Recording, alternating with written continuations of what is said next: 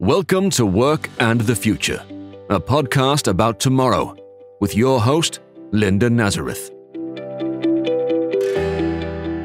Well, hello, and thank you for joining us today. When you think about work life, how long do you think that work life lasts for most people or for you? It used to be you started work in your late teens or in your 20s, and you worked full-time until maybe 65. We know that's changed somewhat. People choose to sometimes work longer, or maybe they financially have no choice but to work longer. But it's based on this calculation that you're going to maybe live till your early 80s, which the actuarial tables would tell us is true. We know that's changing, though. So if you thought you were going to live much longer, say to 100, how would that change your calculation? Well, my guest today has thought a lot about longer lives and what they might mean for our work lives. His name is Ken Stern, and he's host of a new podcast called Century Lives, put out by the Stanford Center on Longevity.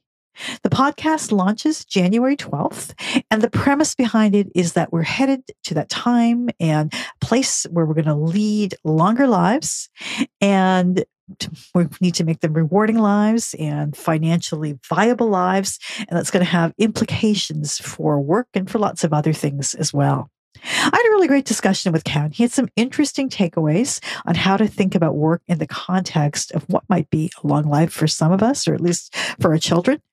Organizations have started to think about how to deal with an older workforce, but there's a lot more in terms of adjustments ahead. So it's really a good time to have a discussion about how it might all come together.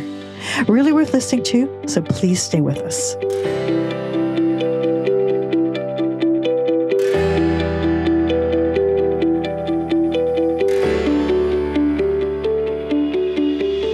Well, how will work lives change as we live longer and longer, maybe as long as 100 years? My guest today is Ken Stern. He is host of the new podcast, Century Lives, and he joins me now to talk about what we should maybe prepare for and expect. Hi, Ken.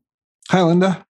Well, thanks so much for joining me. I have a lot of questions about the new podcast, but, I'd like to hear a little bit more about your own career because I know it's broader than just doing this one project. Yeah, so I've had a longer career, so it's appropriate to the topic of this conversation.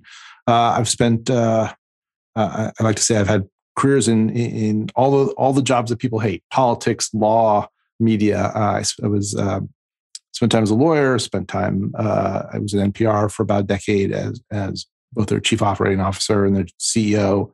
Since leaving there, I've written books, done podcasts, launched my own company, and excited to be doing this new podcast with Stanford. Well, it's an interesting concept for sure. The statistic is if a baby is born today, might live for 100 years, or 50%, I believe, will live for 100 years. But even without that, we are living longer lives and maybe changing expectations around that. Tell me about the podcast, how you're going to address that.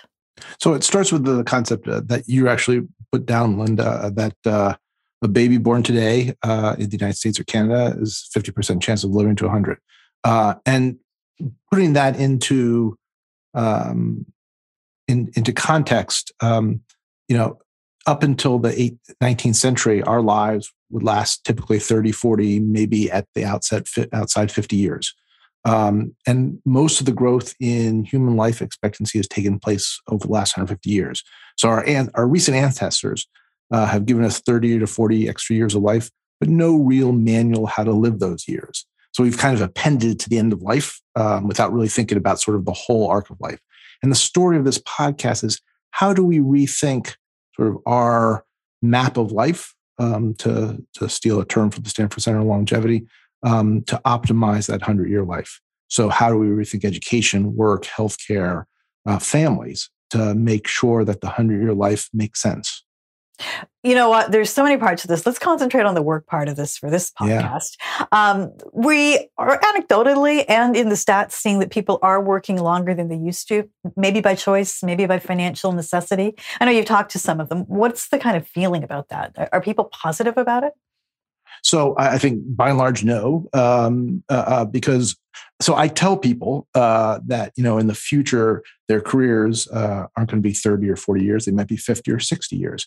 And no one likes that idea, right? I mean, the idea that we're going to have to work longer will want to work longer is sort of scary and alien because we've sort of set up our careers now so that they tend to expire around 65 and people sort of look for that end. The idea that we're going to work longer is scary because we really haven't thought about how to make longer careers. So one of the statistics is, the next generation is going to have on average 25 jobs. Well, the education system's not set up to support someone as they change so many jobs. Does not the work life is not set up so people are part of multi-generational households and have to care for children and elders. So part of the rethinking of longer life is not just working longer, but how we work differently that makes sense over longer careers. Yeah. I can see if you say that to somebody who's in their 50s or 60s right now, they find it scary, right? 25 jobs, I'm going to have to change all the time. I don't know that you'd get the same reaction from somebody who's in their 20s or teens, right? Their expectations are different. Yes, that's a really interesting question. So I will tell you, so the first season of the podcast, which launches on January 12th, is sort of the overview of what we think of the new map of life and goes into all different domains. Second season, which will be out in May, focuses entirely on work. And the first episode is going to be about, which we haven't done, so this is going to actually spend time with Stanford students who are part of a Design Your Life course. We're thinking about sort of the 60-year career. And you're right, they're not scared off by this notion that, hey, they're going to have lots of different jobs and they're going to take time off for different things. But it's a different notion because they have to think differently about work because it is going to be different in the future. It needs to be different in the future, given longer life and frankly, the need to have longer careers, fund longer life. We're changing it up right now, though, right? The pandemic has really, I think, changed a lot of things. What strikes you about that? So it's changed how people think about what's important to them, for one thing. So it's tons of things. I think the pandemic is going to be one of those generation-defining things. That's not a particularly brilliant insight from me, but it's changed how people value things. So we see that in the big quit, the great retirement, the great resignation. Mm-hmm. Yes, today the number from today is that 4.5 million people in America, the most ever in 1 month, have quit their jobs. Some to take care of families, some to early retirement, some to take new jobs. And part of it, I think, reflects the fact that people know that they need to value things in their lives differently. It's also changed how and where we work. Telework is going to change. And I think for older workers, I think it potentially opens up doors. It's been very hard for older workers in America to keep jobs, that often forced out prematurely. The idea of telework and more work flexibility, which is, I think, a key notion, will come out of the pandemic in an important way. Yeah, I mean, I've seen some of the statistics on the Great Resignation. We don't have a ton of stats by age, but I know just anecdotally talking to people who are older, they don't feel like they have those options, right? They feel like if you have a job, you have to hold on to it. Now, it could be because it is harder to find work, but again, it could also be that they're used to having that security of the one job. Yeah, so I think you see a portion of the Great Resignation, people going into early retirement. Some of that, I think, is by choice. Some is not. But I do think, right, that older workers have a more difficult time finding new work. That's sort of clear on statistics over a long period of time. If older workers are laid off, it takes them much longer than younger workers to find new work. So I think you're right. Linda, that older workers are probably, clinging to work more because they're going to have less choice and less time to make up for it. Now, if we're to rethink this, if we're thinking about these longer careers or work lives, whatever you want to call them, a lot of things are going to have to change, right? You mentioned educational institutions. What do you see there? Yeah, so let's sort of take a step back, and the notion, Linda, that right now we sort of have a three-stage life. We're educated till we're 18 or 21, we work till we're 60 or 65, and then after that, we retire and die. I mean, that's sort of basically the structure of life. Pretty grim sounding there. That's not going to work in the future, and it's already broken down. I mean, you can't have 25 different jobs, and over the course of 50 years, rely on what you learned when you were 16, 17, 18, 19. So the education system is going to need to change in order to provide people lifelong learning. And you already see that there are actually 1 million adult certificate programs out there in the United States, sort of the Wild West, to fit this need. But what you don't see, and what we spend a lot of time is thinking about, how does sort of the existing institutional players, universities, colleges, respond and help educate people over the course of life. Some schools do think about that. Purdue, for instance, calls it Purdue for Life. And they really try, and Arizona State does something similar, really try to educate people over the course of life. But that's a very minority view among sort of important institutional players. So our education episode and our thinking about education is how do you encourage and support people who need to learn over the course of longer work lives? It means they're rethinking for the institutions too, because their big offering, the prestige thing is the degree, right? You got your BA or BSc or MBA or whatever from this institution and you're done and that's great. And apparently it's not going to matter that much. I mean, it already doesn't in a lot of ways, but credentialism, I think, arguably is going to come under some scrutiny. Yeah, it already has, right? I mean, you can see that in a lot of the conversation about diversity.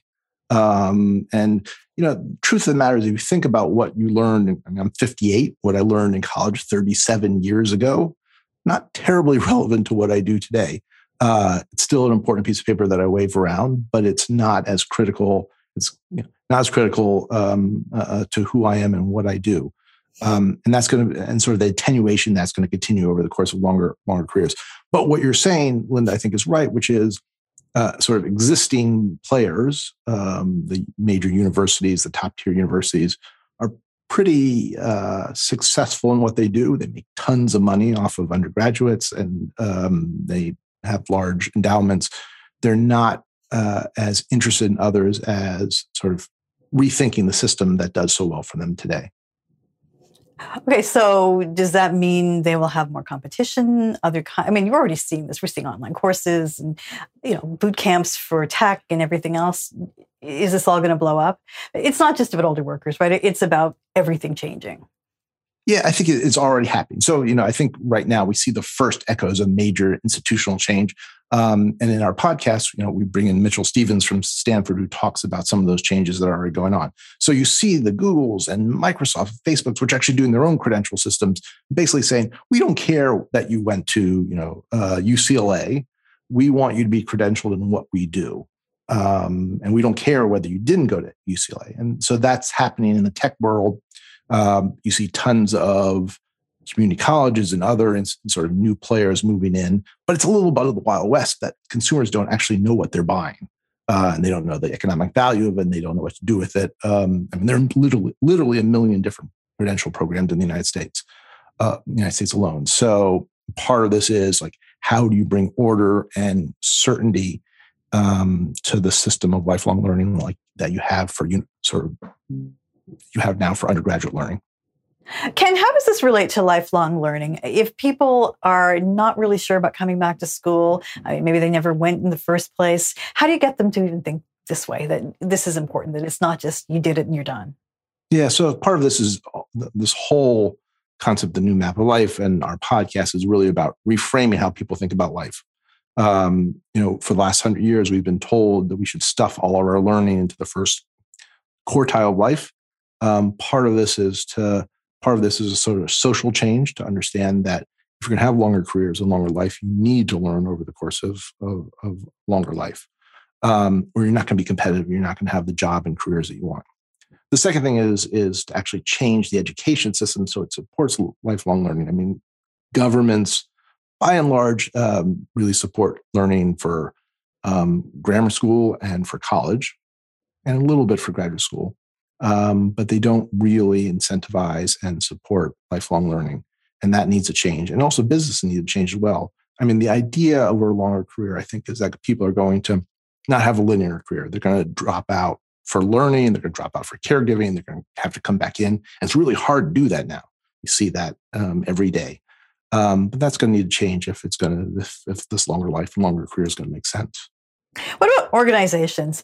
Are they thinking about this sufficiently? I know, they say they are, and we have people who are perhaps changing things up in terms of, the work as they get older. But is this really on the agenda yet? I think by and large, no. I think companies and other sort of key players think very sort of about training and supporting learning in a very sort of tactical way. That may change, though. I think one of the things of the pandemic, we talked about the pandemic, is we see a lot more job hopping and a lot more demand for change. And I think one of the ways that companies keep and retain employees is to understand that they need change, they need to learn, they need to grow, and provide more and more opportunities for that. I don't think that's happened yet, but I think it is starting to creep onto the agenda from what I can tell. If we're talking about longer lives and, longer careers, and people are going to change companies, are you going to see organizations invest in training at all? Because even now they're worried about people leaving, right?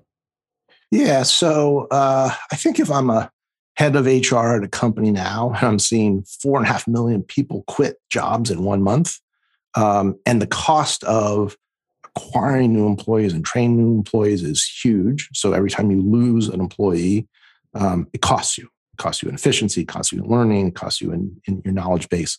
It hits your bottom line. I think, people need to sort of think companies need to think very differently in the future about this. And that means thinking about sort of longer careers, and that people will change jobs and change careers because they will need to. And that's a big mind change. I think I remember talking to a head of HR at a major airline about older workers, and her interest was getting rid of older workers, because they're more expensive. That's going to need to change because the economics of work is all and of companies are all going to change. So some, as with any big sort of cultural shift, some companies are ahead of the curve and some airlines are behind it. Interesting. What about public policy? I mean, the policies we have were created for a different world, right? Yeah. Yeah. So it's a tough time to talk about public policy, at least in the United States. Many of the funding programs for education and work were built around this very linear 3-stage life. I do know that there are a lot of people in the federal government and on Capitol Hill who are thinking about the topic of how do you fund sort of lifelong learning, lifelong training, and the need to incentivize that. And that's true for people who have college degrees, and it's people who don't have college degrees. 2/3 of workers in the United States don't have 4-year college degrees. But public policy in the United States, as you know, moves pretty slowly these days. So I think it's most places. Yeah. I think we have the honor of being slower than most. So I think a lot of that will trail change. But I think the demand's already growing, right? It's already a huge demand for training programs and lifelong learning. Public policy and companies are trailing behind. Okay, so if we go 10 years from now, not 50 years from now when the kids born now will be well into their careers, but 10 years from now, when you have Gen Xers maybe at the top or nearly the end of their careers and boomers pretty much out of the labor force, how different do you think views will be towards work and older workers? That's a super interesting and super hard question, Linda. I think so. Let's take two different phases. I mean, I think, I don't think the pandemic has necessarily helped the cause of older workers. I'd like to think that, in 10 years' time, understanding of sort of the need to work longer and the capabilities of older workers to work till 65, 75, 85 will catch up. I'm not sure if that's the case. But I do think, it's this next generation, really the kids starting out today, who really do have that. I mean, you start off by sort of posing the question. I do think they have a different perspective of longer careers. And I think that will ultimately shape how we understand this new map of life. Okay. It's kind of an exciting time, maybe a little bit scary. Ken, thank you so much for talking to me today. My pleasure, Linda. Thanks for having me. Ken Stern is the host of the new podcast, Century Lives. Well, that's it for today. If you'd like to know more about Ken and about the podcast, please take a look at our show notes. You'll find more there. If you'd like to connect with me, I'm on Twitter at @RelentlessEco. Now, if you did enjoy this discussion about the future of work, please take a moment and leave a review or a rating wherever you get your podcasts. That's how people find us, and that will really help us keep these discussions going. Thank you so much for listening, and thanks as always to Stokely Audio for audio production. To learn more about work and the future and to see show notes, go to theworkandthefuturepodcast.com. You can also contact us at comments@theworkandthefuturepodcast.com. The Work and the Future podcast with Linda Nazareth is a Relentless Economics production.